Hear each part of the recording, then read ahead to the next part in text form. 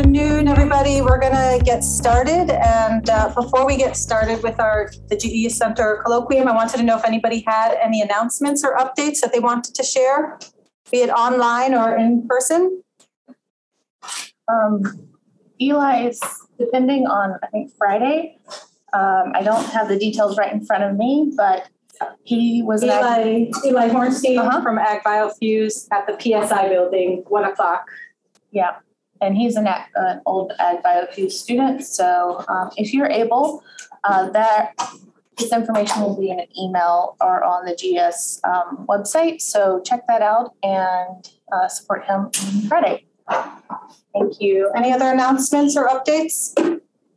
No? So before we get started, we're actually going to have an Ag Biofuse student introduce our speaker today. So Eric Butoto, can you come on up here and introduce Dr. Zook? Hello, everyone. Welcome to the weekly colloquium. My name is Eric Butoto. I am a third member of the Ag Biofuse cohort. It is my pleasure to introduce our speaker today. I'm going to make this introduction brief.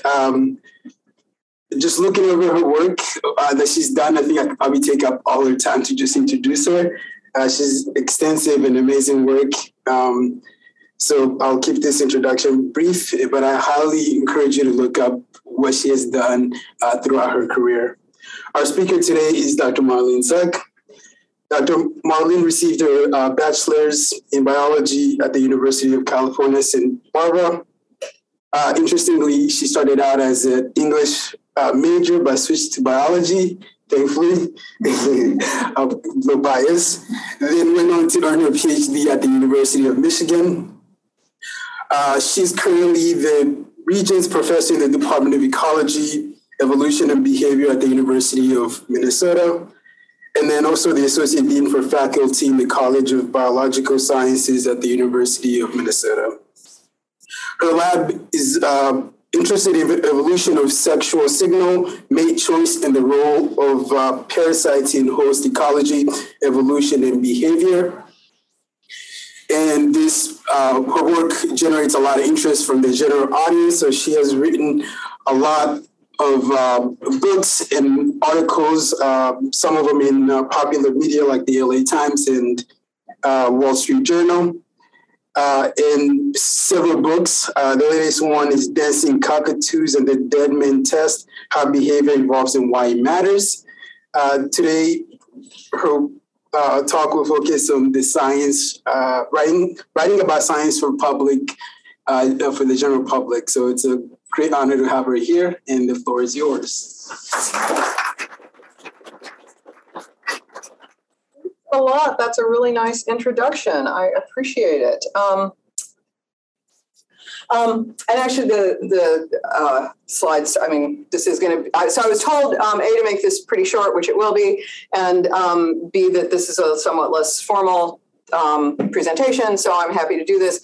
And I also would like to point out that I am really grateful to Rob Dunn for having asked me to do this. I originally thought that when I said, "Oh, guess what? I'm going to be giving a talk at UNC. It'd be fun to see you," that would involve him driving over to Chapel Hill, and we would have like a 45-minute meeting, and somehow it's transmogrified into me coming over here to give a talk. So I hope you're okay with that. And he also wanted me to talk about writing for the public because I do gather that lots of people are interested in it. So, you might think about, well, why do people want to do this? And there's lots of reasons why people are interested in it. As Eric said, I've been doing it for a long time. Partly, I think it's fun to write for a more general audience because it's an opportunity to be a little more creative and a little less formulaic than you ordinarily are in your, regular writing up of scientific papers. Something that you may not have considered, but that's been a big plus for me about doing it is that you meet a lot of different kinds of people. And then sort of less selfishly, hopefully you agree with me that, it's important for scientists to talk to people who are not scientists. It kind of fills a need. And even if you're not convinced by any of that, it's the case that whether you like it or not, you kind of have to do it because often journals will require you to produce a lay summary, which is in effect it's writing about science for the public. Or when you're getting grants from certain agencies, you're required to do something that's a little bit more, a little less specialized and so forth. And potentially, depending on what you work on, you'll get media contact for what you're doing, and someone will want to know something that will require you to communicate in a way to the public. And then this last point is something that I'm just going to bring up now and I'll return to a little bit later, which is that a lot of people have no idea about it, but they're positive that they would be really good at it if they tried. And that's where this picture of the airplane comes in. So I've been doing this for a long time of, writing stuff for the public and, written stuff for places like, the LA Times and so forth, and also, a bunch of books. And through that, I've gotten to meet a lot of what I would call sort of real writers, people who that's like kind of what they do for their living. One time, and often people have kind of a funny attitude about people who write for a living. I was in Australia and I was friends with someone who was one of these sort of real writers, as you might call it. She'd written a bunch of books. She wrote a column for the biggest newspaper in Australia. She did a bunch of stuff on radio and so forth. And she was telling me that she was at a dinner party and she sat next to a guy who it turned out was an airline pilot, and so we talked about that, and then he said, "Oh, what do you do?" And she said, "Oh, I'm a writer. I write books, for the general public." And he said, "Oh, that's so interesting because that's what I think I'm going to do when I retire is that I'm going to write, books like I'm going to do like what you do."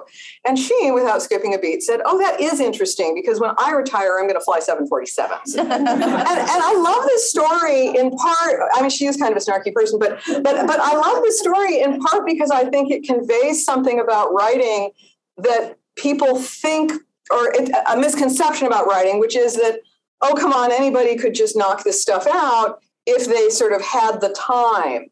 And I get this question a lot that like the only thing standing between other people, and sorry, this is going to sound a little self-aggrandizing, but bear with me, that the only thing standing between other people and doing what I do in terms of writing for the general public is that somehow they just don't have the time because they're busy with, and this goes unspoken usually, they're busy with more important things.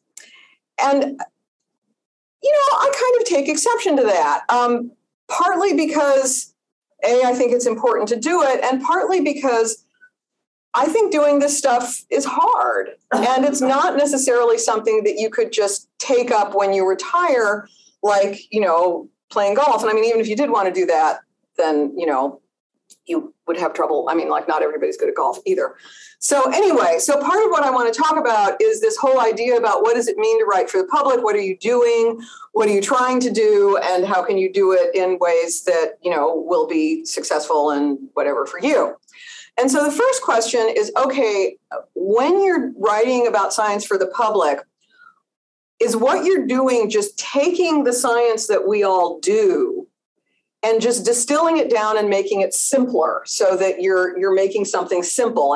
And so there's this really famous quote from Albert Einstein that says, and people have often said this to me, and often they don't realize that other people, like this is not something like Albert Einstein said it, that, like you don't really understand something until you can explain it to your grandmother. How many of you have ever heard that, like people say that? Yeah. Did you all know that it was from Albert Einstein? Not really. Okay. I mean, not that it really matters, but anyway. And so, the whole thing is, okay, you should really be able to explain something in this very simple term. So I hate that quotation. I really nothing against Albert Einstein, genius, blah, blah, blah. But so first of all, I think it's a weird thing to say because first of all, like, why are grandmothers always assumed to be sort of so dim-witted that they can never, there are lots of people who are grandmothers who are actually scientists and practicing and like doing all the stuff that we're doing. And like, for all I know, there's like grandmothers in the room. Like, it's not like, for heaven's sakes. Also, I do find it sort of sexist because like, why is it always grandmother and it's never grandfather? And I find it just generally, and so here are some of the images that I, like if you just Google, like explaining science to your grandma, like, these are some of the images that you get. And it's like, I just find it generally condescending. And there's this idea that like, oh, the poor public, they're just not going to be able to understand stuff because we, the mighty scientists, need to like, dumb it down for them. And so one of the first things I want to point out is that writing for the public doesn't mean that you're taking something and translating it from this arcane language into a simple language that the poor lay people can understand. That's not what writers for the public do. And even if you are just explaining something in simpler terms to people who may not understand the specialized stuff, that's still like talking about something being dumbing down. And people will often use that for themselves. Like they'll say, oh, can you just dumb this down for me? And I really do think it's condescending. It's like acting like regular people, aren't going to be able to understand something that other regular people do. And another reason that I don't like that view of it is that a lot of science writing, and I'd like to think that my own is included in this, it's not just like, I'm not just a conduit. I'm not just taking a scientific paper and then spitting it out into words with fewer syllables in them. I think a lot of science writing for the public has, original ideas in it. It's got scholarship. It's got interpretation that you won't find other places. So I think that dumbing down is not really, the way to look at it. And this image comes from a really interesting website by someone who actually works on medical and health sciences communication, and he is also opposed to the dumbing down thing. Okay, but now we're going to think about ways that, so even if we do think, all right, but some of it obviously is making stuff simpler, because we all know that the science we do is, it does have a lot of complicated stuff in it. It is hard for people to understand who are in different fields and so on and so forth. And so I want to just spend a minute going over something that probably some of you at least are familiar with, which is the Upgoer 5. How many of you have heard of this? Oh, this is interesting. Just a few of you. I think it went through a big phase in popularity maybe 5 or so years ago, and now I think it's fading out somewhat. So this is a way of thinking about communication that was originated from the author of XKCD Comics, Randall Munroe, who, if you've not looked at XKCD Comics, you should, because they're funny. And he writes a lot of stuff about, comics about science and scientists, and they're cute. They're with stick figures and so forth. Anyway, so what he started doing a number of years ago is to think about how to explain science using the 1,000, or as he puts it, 1,000, and I'll tell you why that is in a second, most common words in English to explain complicated things. The reason he says 1,000 instead of 1,000 is that the word 1,000 is not one of the 1,000 most commonly used words in English. And so it's called Upgoer 5 because he originally used this as a way to talk about the Saturn V rocket. And so this is the original, I know you can't see any of this, but this is the original cartoon, and I'll show you a blow up of it in a second. And so what it does is it says that this is the U.S. space team's Upgoer 5, the only flying space car that's taken anyone to another world, explained using only the 1,000 words people use the most often. And so, for example, every part of the rocket is explained. So this part says that it's stuff to burn to make the box with the people in it escape really fast. This says place where fire comes out to help team escape. Thing to help people escape really fast if there's a problem and everything is on fire, so they decide not to go to space. And so, there's a whole thing like that. There's actually a text editor. I thought briefly about trying to organize it so we could all use it, but I'm not going to bother now because if you're really interested, we can try and set this up interactively later. I use this in a class that I teach, and it is quite interesting. And what happens is that there's a text editor, and here's the website. So if you want to either photograph the screen or just write down the site, or you just look up Upgoer 5 text editor, you will find it. And so what you can do is you can type in things and see and it'll correct you, and it'll say, nope, that's not one of the right words. Nope, that's not one of the right words. Nope. So Fred, look at that. Have you used this? Yeah. Actually, our whole group tried it to describe our own research. Well, that leads very well into what I was going to talk about next, which is, so here's a couple of definitions of evolution that people have come up with doing this. The first one is from a Scientific American Scientific American article that was talking about using UpGoer 5. And so evolution is defined as all the animals and green things we see in the world have all been made by the same fixed, easy steps acting all around us. These easy steps taken in the largest sense being growing and having babies, being like your parents, but not exactly like them, and being able to avoid dying for as long as possible, which, is not a bad, it's not bad. The second one is, so I used it as an exercise. We had like a sort of graduate student orientation up at Itasca Biological Station in northern Minnesota a few weeks ago. And one of the things that I have the students do is form groups, and I explain all about UpGoer 5. And they, so our department and our grad program is ecology, evolution, and behavior. And I said, okay, so everybody come up with a definition of ecology, a definition of evolution, and a definition of behavior using the 1,000 most commonly used words. And so one of the evolution ones is how living things change and make different living things over long and short time blocks, which in some ways I kind of like better than the one from Scientific American. And then finally, so one of my students, Archa Thadi, who is working on lava crickets, which live, as you might imagine, on lava. So she's describing her research. So just like what Fred was saying. So these are crickets that are among the first first living things that appear on lava after it cools after an eruption. So when the ground makes more ground, which is really hot, it is red and can kill things. There are six-legged animals which can't fly that live there when the hot ground cools down. We don't know how they got there and how they and their children live there for long times. There's few other living things around. So what are the six-legged things? What are the six-legged animals eating there? Which is indeed one of the, because it's like seriously barren, like it's amazing. The problem when they eat is that they do not know how to stop eating sometimes, but we don't know what makes them do that. Also, they don't make noise because they're wingless, and so they can't call like other crickets. But they have long scent sticks on their head. Maybe they use these to find each other. And I love the word scent sticks for antenna. I think like we should all start talking about scent sticks instead of antennae. Anyway, okay, so that's just an example, and I've used this a bunch in teaching, and it is an interesting way to think about how like exactly how simple you can make stuff and still talk about it. But at the same time, okay, what is this really showing us? Certainly a lot of people have pointed out that although it's kind of a gimmick, it really is just that. And it's super restrictive. Carl Zimmer, who probably a lot of you know of or know, it's a science writer.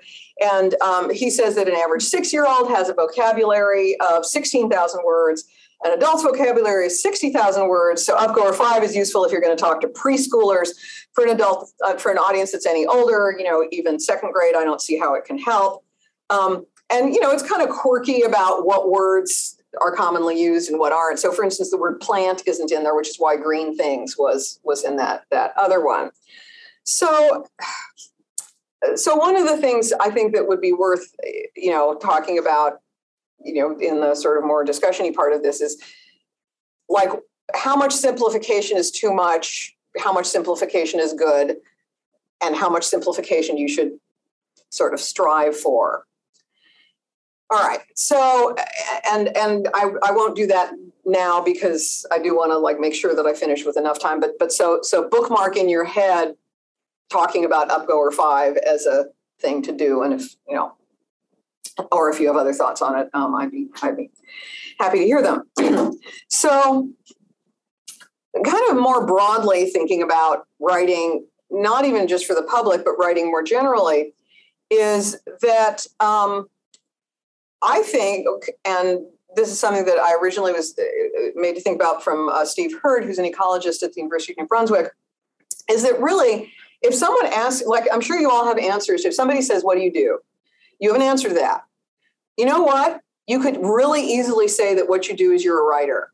Because if you really think about what you actually spend most of your time doing and what your actual products are for what you do, it's written. Everybody has to be a writer. And that's true whether you work in industry, whether you are an academic, whether you're primarily teaching, whether you're also doing research, you're doing a lot of writing. And so Steve Hurd both publishes books for the general public, the one on Charles Darwin's Barnacle and David Bowie's Spider. He's interested in how scientific names came about, and that's a very cool book. He has a blog called Scientist Sees Squirrel, which I really like a lot.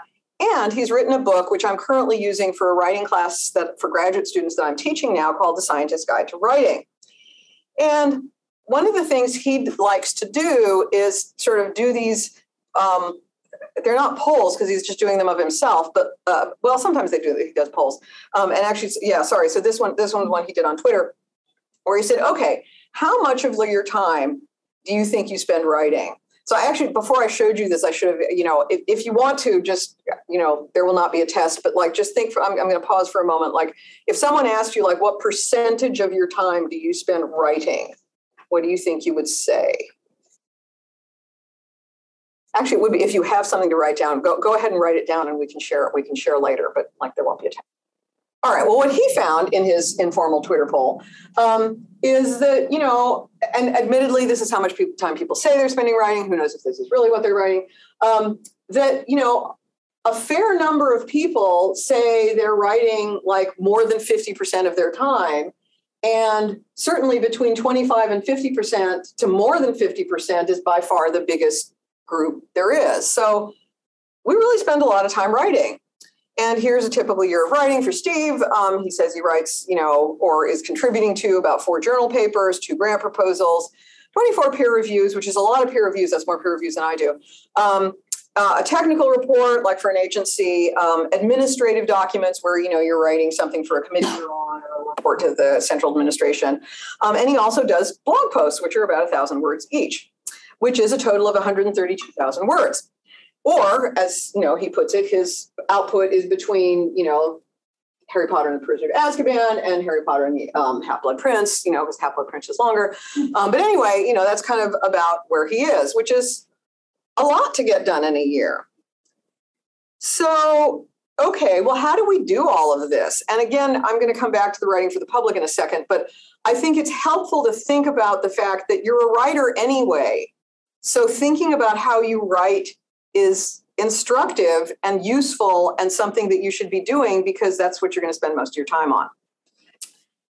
And certainly, as I've already argued, nearly everybody has to write for the public to some extent. So thinking about how you do it is, I think, worthwhile. And there's 2 kinds of how, and I'm going to cover them both briefly, and I think that'll get me done in pretty much the requisite amount of time. And the first one is how you get words on the page when you've got ideas in your head. And the second one is, okay, but practically speaking, how do you find outlets if you want to write specifically for the public? Because the first one is more like broad, thinking about it. And this is, what's the comp people call this writing as process. If you ever take, English comp, this is what they call it. There are lots of people who are interested in it. There's like lots of graphics. Again, I just did a little quick thing on Google. And and some of them think there's 5 steps and some of them think there's 3 steps and some of them think there's God knows how many steps there are in here. And one of the DARE thing, I thought that was like an anti-drug program. So like, I don't know what's going on with that. But anyway, so lots of people have lots of ideas about how you do this. All of them feel like, okay, I'm going to give you a formula. And they all assume that you can just sit down and write. But writing, and again, this is true for whether you are writing for the public or not. And I think sometimes people feel like one of them is easier than the other, and I don't think so. I think writing is just always hard, and it's hard for everybody. And so I just showed you like all those millions of, things you can do. And some of them use the word like simple steps to, whatever. There's a lot of resources out there on how to not be as anxious about writing. And so dirty little secret, everybody has a lot of anxiety about writing, including professional writers, including people who are like Stephen King has anxiety about writing. And I know that because I read his book about writing and, so on and so forth. And my moral of the story, despite all of those colorful graphics with the arrows and the circles and the whatnot, is that different things work for different people, which is kind of boring, but seems to be true. This book, Bird by Bird, I don't know if any of you have ever seen it, by Anne Lamott, who is a writer. She talks about, the title comes from how her son had to do, I think it was her son, had to do an assignment for class about the birds of like wherever it was they were living. And he said, like, Mom, I just don't understand how I'm just going to, how am I going to do this? And she said, well, you just need to do it bird by bird. And so, to some extent you can apply that to, any writing project. And so I'm just going to briefly go through this. And Jen and I were talking on the way here about, like, she's in a writing group and like a Zoom, writing group. Some of you may use writing groups. So I'm going to throw this out there. And again, we can talk about this. And I'm really curious to hear everybody's, like, what do you think works? Because I'm always interested to hear how that works. Some people like having time limits, like I'm going to always write for half an hour a day. I'm going to write for 2 hours a day. I'm going to do whatever. Some people, and that's me, actually like setting word limits. So when I'm working on a book, I don't like doing time limits, and I can explain more why that is later. I'd rather set a word limit. Some people like writing in groups, so you can often find, and I guess I know I've just found out that you can find that here, where you can be either in person or on Zoom with other people. There's lots of books on it. So Writing with Power is a very old book that I love. And if you're looking for something that you want to use, he's talking mostly about writing in a very broad sense. He's certainly not talking about science writing, but he uses a technique called free writing, which is, kind of exactly what it sounds like. So if you're interested, that's one I personally recommend, but there's lots of them out there. I just found this one just because the title or the subtitle kind of cracked me up. So it's The Power of Writing It Down. And you probably can't read the subtitle from where you are, but it's a simple habit to unlock your brain and reimagine your life. And I just thought, whoa, like if that was actually, it's almost like the people that sell like vitamins or, like something like, I mean, come on, like if there was a simple habit that would unlock your brain and reimagine, like, wouldn't we all be doing it? Like this, anyway, that just struck me as a really odd title, but on the other hand, I've not read the book. So maybe it's awesome. And, like it would change my life. So what doesn't work, in my opinion, and again, this is broadly for both writing, but it particularly applies to writing for the public because there, I think people think of it as it somehow seems, and I did say, like, it's a little bit more creative. You're not following the same kind of formula. So people who tell me that they can only write when they're kind of in the zone, or they can only write when they have at least X hours and it has to be uninterrupted, and they can't write because their kids keep, coming in the room, or, this happens or that happens. And, if you're a professional in our field, you have to teach, you have to go to meetings, students are knocking on your door, like stuff is happening. Insisting on that it just won't work. I mean, I can tell you that right now. So if you're one of those people where this is the only way you can write, step away from your career because it's not going to happen. I mean, it just won't. And rather than getting frustrated about why don't I have like X hours of time to write, and or they stop it. They say, oh, I'm just going to set aside, like during the summer, I'm going to have a month where I'm going to do nothing but write all day, every day. It doesn't work. People don't work like that. It won't happen. So think about some of this other stuff. I'm not going to give you a formula because I don't think the formulas really work very well. All right. I am actually going to skip over. Well, all right. I'll tell you something really simple. So a lot of people have myths about writing for the public in particular, which is, again, this business of like, you can't write for the public unless you sensationalize stuff or you dumb it down. That's not true. In fact, most journalists want to do things so they get the story right, but they need to get their story done. And so they want to get it sold, but, you can work with them. The other thing is thinking that the only way you can start writing for the public is by knowing people in the business, that it's all like through contacts, and that's not true either. It is true that I've gotten a lot of help from professional science writers, but that's mostly because I've said, hey, I have this question, can you help me? And they will. They'll totally help you. Like they'll help anybody. All right. So now just a final two things on some ideas that if you are interested in writing for the public, just some ways to get started without saying, I'm going to write like a book that's as long as one of the Harry Potter books. The first thing I always recommend to people is to think about writing book reviews. I love book reviews. Journals, most academic journals will publish reviews of books that are of interest in the field. When you write them, you do not write them like a manuscript review. You write them like you're telling somebody who's asked, should I read this book? What's it about? And that's what you're answering. You're not going through like, well, here's something wrong with it and here's something wrong with it, but here was something I liked. That's not helpful. The audience wants to know, like, should I read this book? And writing a book review, they're short, plus you get a free book if you're interested in getting a free book, is a really nice way to sort of exercise those muscles. Don't do like Science or Nature because they'll usually solicit them, but most journals that you read will have a book, or a lot of journals that you read will have a book review section. So I think that's a great way to get started. The other way to get started is by doing op-ed contributions. I've had lots of students who've done this for, again, don't start with the New York Times or the Wall Street Journal because they usually have very specific ideas about what they want, and they get thousands and thousands of submissions a day. But there's, if you go online and for like a local paper and you say, how do I do an op-ed? They'll explain it to you. They're short. They're like 700 to 800 words. And you're using your expertise, and you have expertise because you totally have expertise, to make a point about something that's of interest to a lot of people. Don't pick something really big that has been going on forever. Like right now, don't write a thing about like COVID denialism or about climate change or, something that people have heard about ad infinitum. But I have one. I should check and see if they've answered it. So I no longer do. I used to have an editor at the LA Times that I would work with. And I wrote an op-ed a while ago. We had it in time for Father's Day, in which I was pointing out that there's a commonly held misconception that about 10% or even more of kids have misassigned paternity, like that they think their biological dad is someone that isn't their biological dad. That number is completely wrong. And all the, information that we have suggests that the real number is way, way, way, way, way smaller. And I had talked to a population geneticist and, I'd gotten intrigued by this. And then I got intrigued by so why do people think it is, et cetera, et cetera.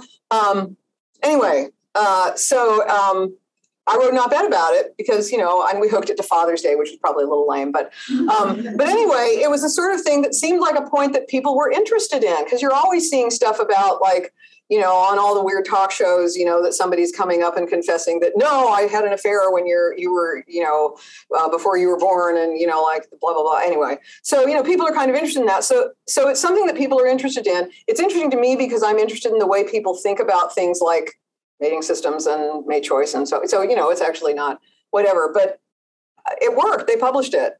And so there's really no reason, all kinds of things that people would be interested in. And I think of that as a really cool way to get started doing stuff without writing a whole friggin' book. Okay, there, just about 30 minutes. I'm going to stop with this stuff. Yeah, and so I actually was just going to, again, if we don't have enough stuff to talk about, or if anybody is curious about this, I think that these are three things that I hear a lot from people, and I think it's fun to talk about them and think about all of them. So that's it from me. Thank you very much. I'm looking forward to your questions.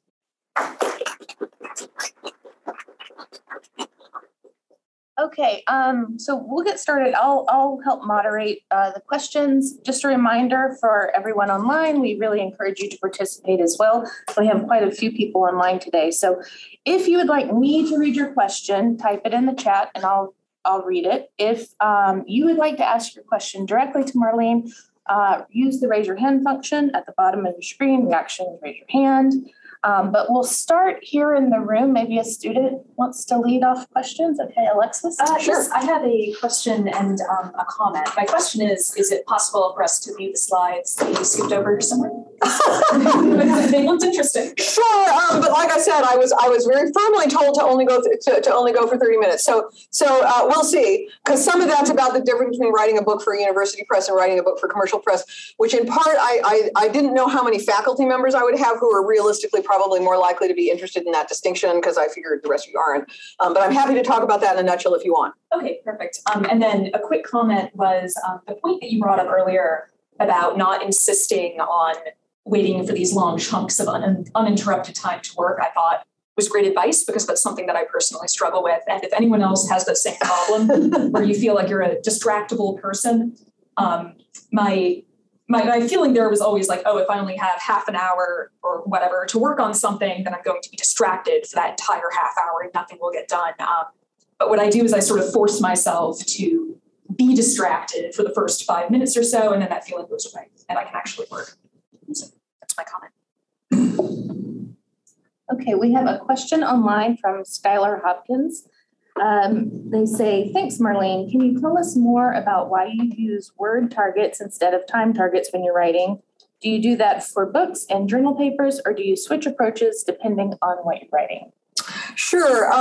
So I use word targets in part because I feel like for me it's partly related to what Alexis was that yes, partly in similar to what Alexis said, that I feel like if I do time targets, it makes me anxious because then I look at the time passing and I feel like I haven't accomplished anything. Whereas if I have word targets, then it doesn't matter how long it takes me. I'm just going to get this amount done. And the usual target when and it is usually for writing a book. For writing a paper, I'll do it more by section. So I want to get the introduction done, or I want to get the blah, blah, blah done. So I won't do by word. But for when I'm writing a book, I usually do 1,000 words a day.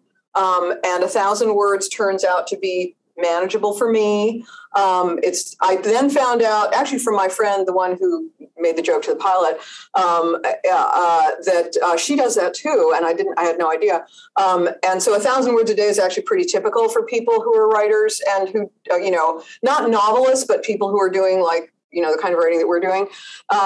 And so that way I don't have to think, well, sure, I've been sitting here for a half an hour or an hour or whatever, but I haven't really done anything. Whereas if I can knock out 1,000 words in an hour and a half, which sometimes I can't, depending on how prepared I am, sometimes I can, then all right, I'm done. It doesn't matter. And so I like that better. And the other thing that the word limit does and the time limit doesn't do is that if you stop, and I mean stop when you're at 1,000 words, not at least 1,000 words, 1,000 words. Because what that means is that you almost always stop in the middle of something. And when you stop in the middle of something, I mean, you have to, have in your mind what's going to come next. But if you stop in the middle of something, you can pick it up really quick next time. Whereas if you write until you're like, okay, I've written and now I'm just exhausted, and then you come back the next day, it's like, oh God, I've got to roll that boulder up the hill again. And so it's a little trick, I think, to do the word thing, because then you're in the middle of something. I mean, I usually don't stop mid-sentence, but it really, that for both of those reasons, it removes my anxiety about I'm not getting enough done, because I know how much I have to get done. It's not in question. And it also helps with the starting back up again, and you don't burn yourself out. Amanda, and then how is your organization, or I guess your strategy for writing, different when you're writing a book versus a paper? You were talking about maybe writing in sections, but also just the creative process of figuring out what the overall structure is going to look like. How is that different when you get to a book level? So for books, well, this does get to sort of some of the stuff about the book, writing a book, but so when you're writing a book, like all the ones that I've done, you have sort of an overall point. It's different than a paper, because with a paper, you're reporting on the results of whatever study you did, whether it's theoretical or, you did a lab study or a field study or what have you. And there's a pre-existing framework for that. You have to have an introduction that puts why did you do what you're doing? And I'm teaching scientific writing, like I said, and actually, I really do recommend Steve Hurt's book. I'm not getting any benefit from this. I just think he's good. But he talks about okay, how do you structure your introduction? There's a formula for doing that. And also the other thing that words to live by is one idea, one paragraph. Don't don't put more than one idea in one paragraph. If everybody did that, everybody's life as a reader would be much easier. But anyway, and for a book, you can't do that because, you do have one idea, one paragraph, always one idea, one paragraph. But for a book, you have an overarching point you're trying to make that's different than you're not reporting on something. And for a book, you don't just unless you're writing, you could write a scholarly book where, which wouldn't be for the public, where it would be the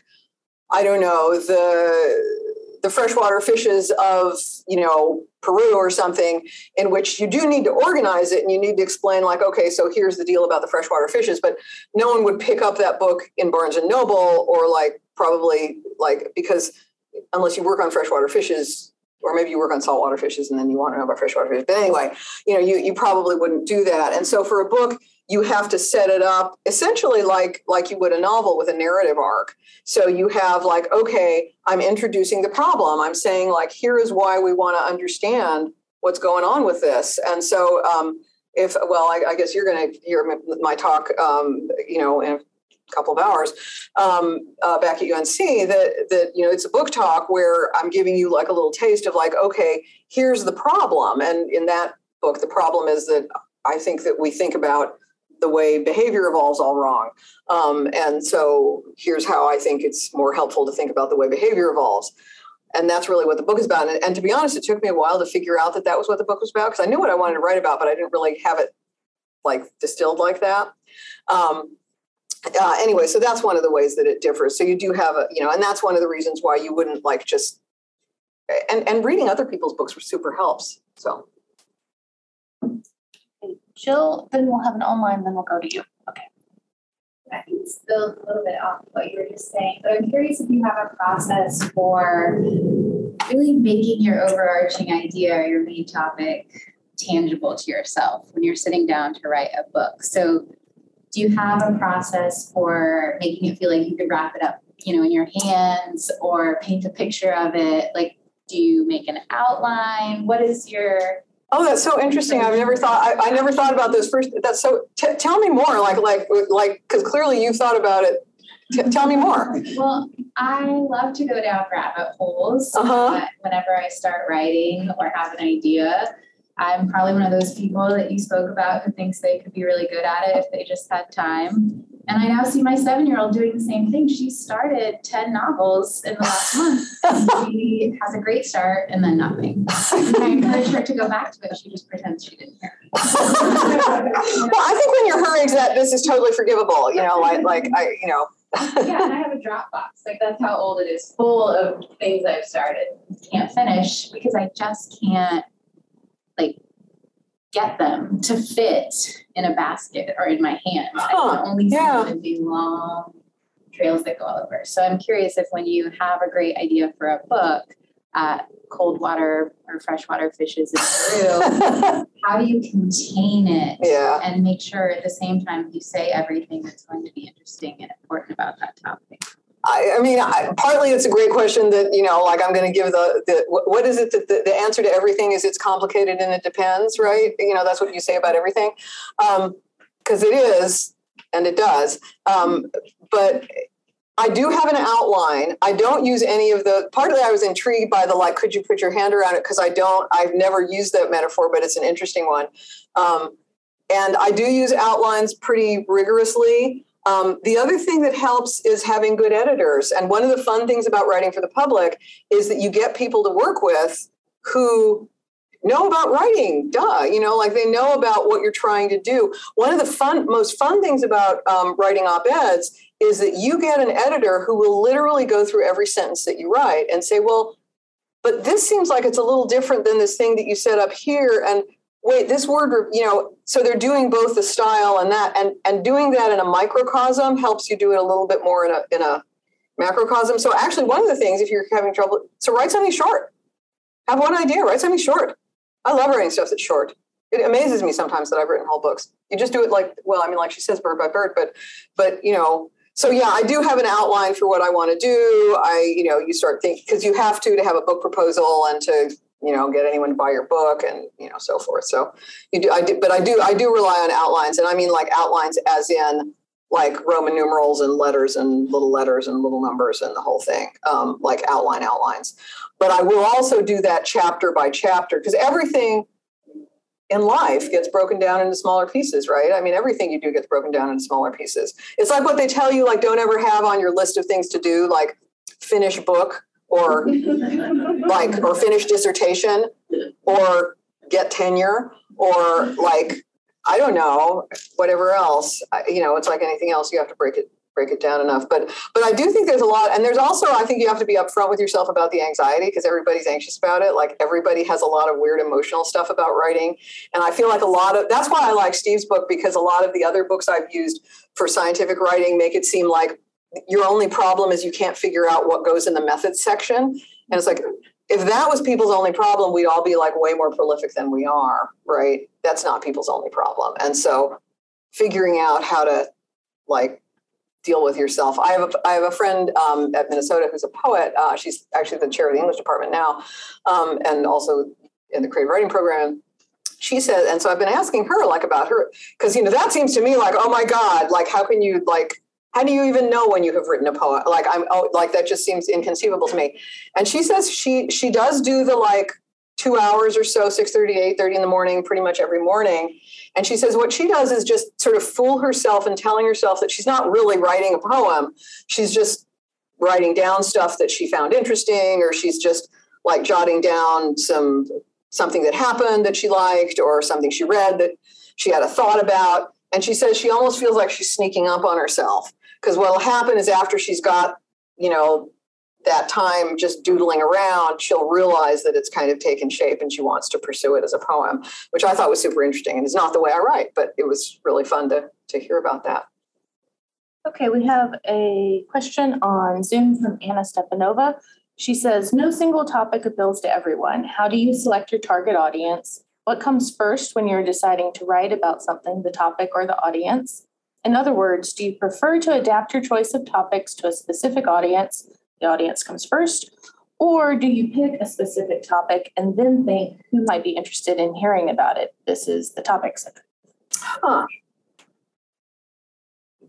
I guess this is making me feel really self-centered, because I just feel like everybody should be interested in the things that I'm interested in. Or at least, you know, like that is interesting. I've never thought about that. Because all the books that I've picked are things like why is everyone not interested in this? I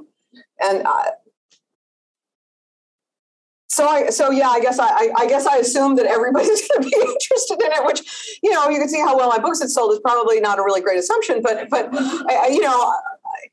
never thought about the audience, although I will say so for this recent book, the Dancing Cockatoos book. So I was originally playing with the idea of using domestic animals as a way to think about how behavior evolves, because I do think people have funny ideas about the way behavior as opposed to other kinds of traits evolve. And I was starting to read a bunch of stuff about dogs, because people are really interested in how dogs evolved and dog behavior and so on and so forth. And so I was starting to talk about this with my agent, and she said, this all sounds fine, Marlene, but just don't piss off the dog people, because she said the dog people like read a lot of books and they buy a lot of books, and just don't say anything like that would piss off the dog people. So it's like, okay, all right. So that is one case in which I hope I have not. I mean, I do have a chapter about dogs in the book. And you know, I like dogs fine, like, don't get me wrong, but like, I do feel like people have a lot of weird ideas about dogs. And also everybody thinks their dog is freaking genius. And I'm, you know, anyway, we could talk more. Great. Somebody back here, you got a question. And then we'll go to Brent. Sorry, I missed your talk. But I'm so glad I caught most of it on the Zoom. I was going to say narrative structure. When it comes to how you do your narrative structure, I don't know if you're familiar with Randy Olson. Ever read Mill at all? Yeah. He uses the and, but, therefore. Yeah. And I was wondering, because my time with UCS, they do a lot of that kind of stuff when it comes to telling stories. Storytelling is so big part of our science work. Exactly, yeah. And I was going to ask you, maybe you could talk a little bit about ABT in your own writing. So I use that structure way more for doing scientific writing than I do for writing a book like this, because does everybody know what he's talking about? The and, but, there. So, and I think it does work really well for a scientific paper. And I've used this with my students, and they diligently write it down. And then I don't know if the paper comes out any better because of it, but they do diligently write it down. So the idea is that, you know, when you're starting out, particularly in an introduction, I mean, what you're doing in a scientific paper is you're saying, okay, here's this stuff that we already know, and we already know this and this and this. But here's something that we don't really know, or that we don't understand, or that, you know, is a real problem for us. So therefore, what I'm going to do is solve this for you in some way. And here's what the paper is. And that really is, you know, like everybody's scientific paper.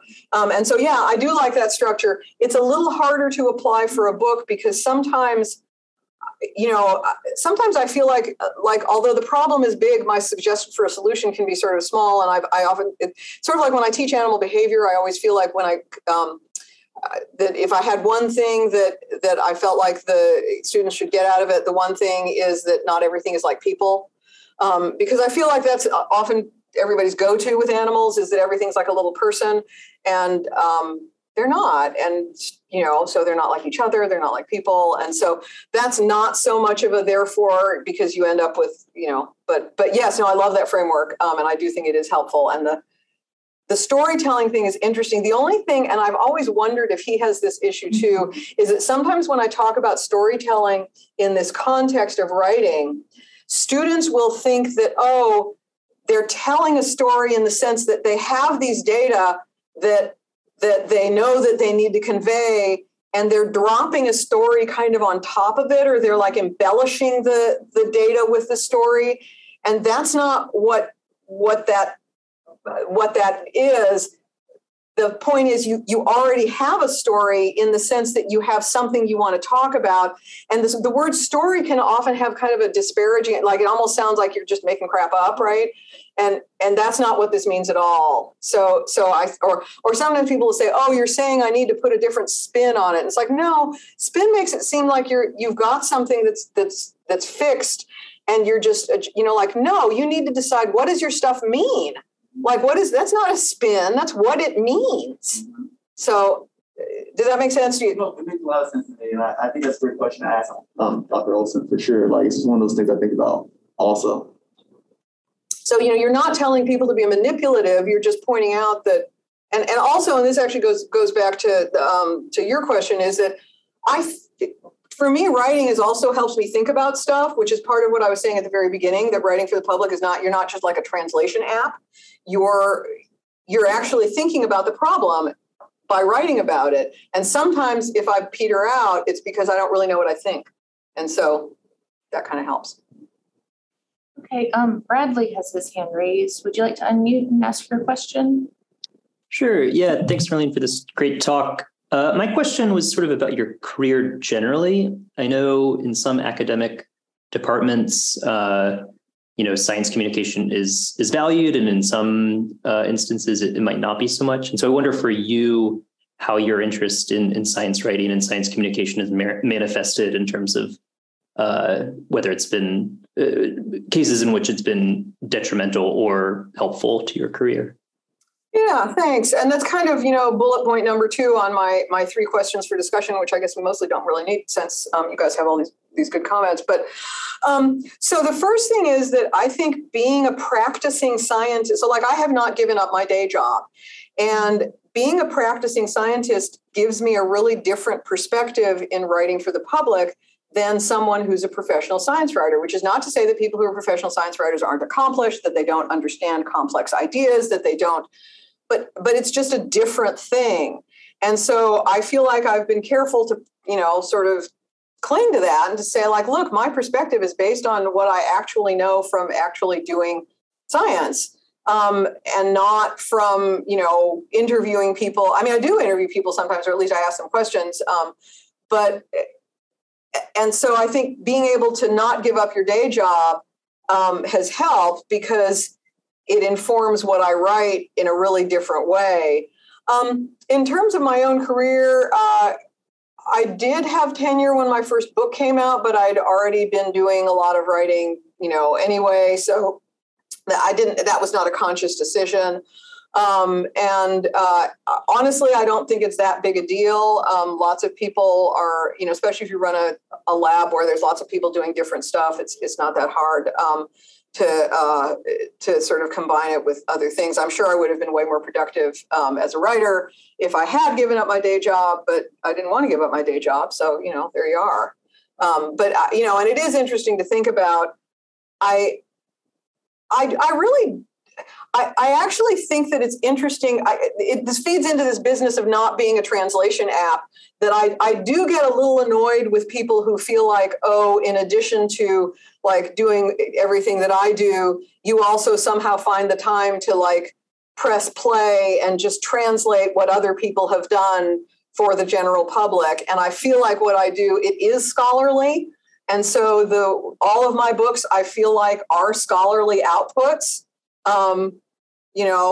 The degree to which, Actually, yeah, that's right. In fact, my first book did come out before I got tenure, I think, and I was able to convince people that it constituted part of my scholarly output. I don't know what would have happened if I hadn't also had like regular papers and a regular lab and everything else going. But I think this idea that science, like I'm not saying, oh, here I'm going to explain what COVID is to a high school class, that there's lots of different kinds of stuff that people do. And what I'm doing, I think, is, I think it's intellectual. I think it's participating in the way people think about the way the world works. I have my own perspective on the way the world works. And like I said, that kind of gets back to the really why isn't everybody interested in what I do? Because I feel like they should be. And I feel like everybody's, all of this stuff is of really broad interest. Like, my first book is basically, it was on, what we can and can't learn about sex from animals. Like, who isn't interested in that, for heaven's sakes, Okay, I think the last question will be one from Jean Restano online. And she says, I have been working on a historical book on the Irish famine pathogen for a number of years and find myself continuing to do more documentary research and collecting material for the book rather than writing it. I've written many short pieces from the material gathering for the book for press, but procrastination has been a huge problem because I always feel like I need more material to get the history correct. Any thoughts or suggestions? Yes. Other than I hear you, yeah, but I mean, that's a work problem. Not like, I think what actually helps is that's not a writing problem. That's a work problem. And we all have work problems because everybody has a hard time working because it's hard. I mean, otherwise I wouldn't call it work, right? So no, I don't have anything simple for that. I think it's more a matter of, what do you need to make your point? If you think about the way other people who write books do it, they don't write a comprehensive, like, this is everything that anyone would ever need. It's like your point. What point do you want to make about the Irish famine, which seems FYI like I would just, as an interviewer told me a long time ago, I would read the hell out of that. That just sounds like fabulous. I would totally read that. I want to be reading it right now. And I think that you need to make it clear that you're not writing like the freshwater fishes of wherever it is, because then you can stop when you finished with the fishes.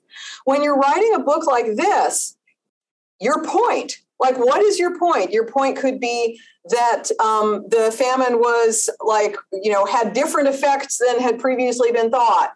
So then you need to make that point. Or your point could be that, the pathogen is still potentially going to recur and I'm making this up, obviously, and so we need to, do this. Or your point could be that the famine had effects on, something that, had not been whatever. And so I think centering it around a point that you want to make and ensuring that that point is solidly held up is way better than saying, I'm just doing a whole comprehensive history. Because the whole comprehensive history is like doing a thing on the freshwater fishes of wherever, only there's an endless number of freshwater fishes. Yeah, good. Yeah, I've gone back and forth. This is Jean Rustino, and my first rendition of the outline was all the details about, the science, and now I'm kind of back to like crime scene. There's a outbreak, how we solve it, and getting all the players in and making it more and jumping from time present day to past, and I think that will work. But I like your point. And the other thing is that if you want to sell this book, the annoying thing that publishers will always want is, can you give me a synopsis of your book in 2 sentences? And then they say, can you give me a synopsis of your book in a paragraph? And then they say, can you give me a synopsis of your book in a page? They keep going on it they just will. And you always think like, no, my book is too complicated, because you always think that. And then you have to do it. And, you realize like every book has to do that.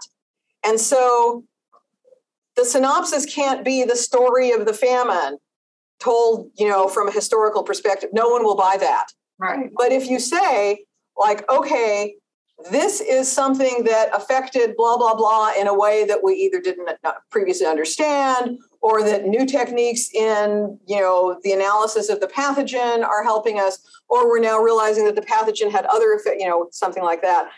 Your point and you must have one. And I think that helps. And then you're at peace with there's always something more you could find out. Oh yeah, from the beginning outline to now, it's changed. So very good, good advice. Thank you. I enjoyed your talk. Okay, and we're going to have to call it there. We have reached our time. But if everyone would help me thank Marlene for the wonderful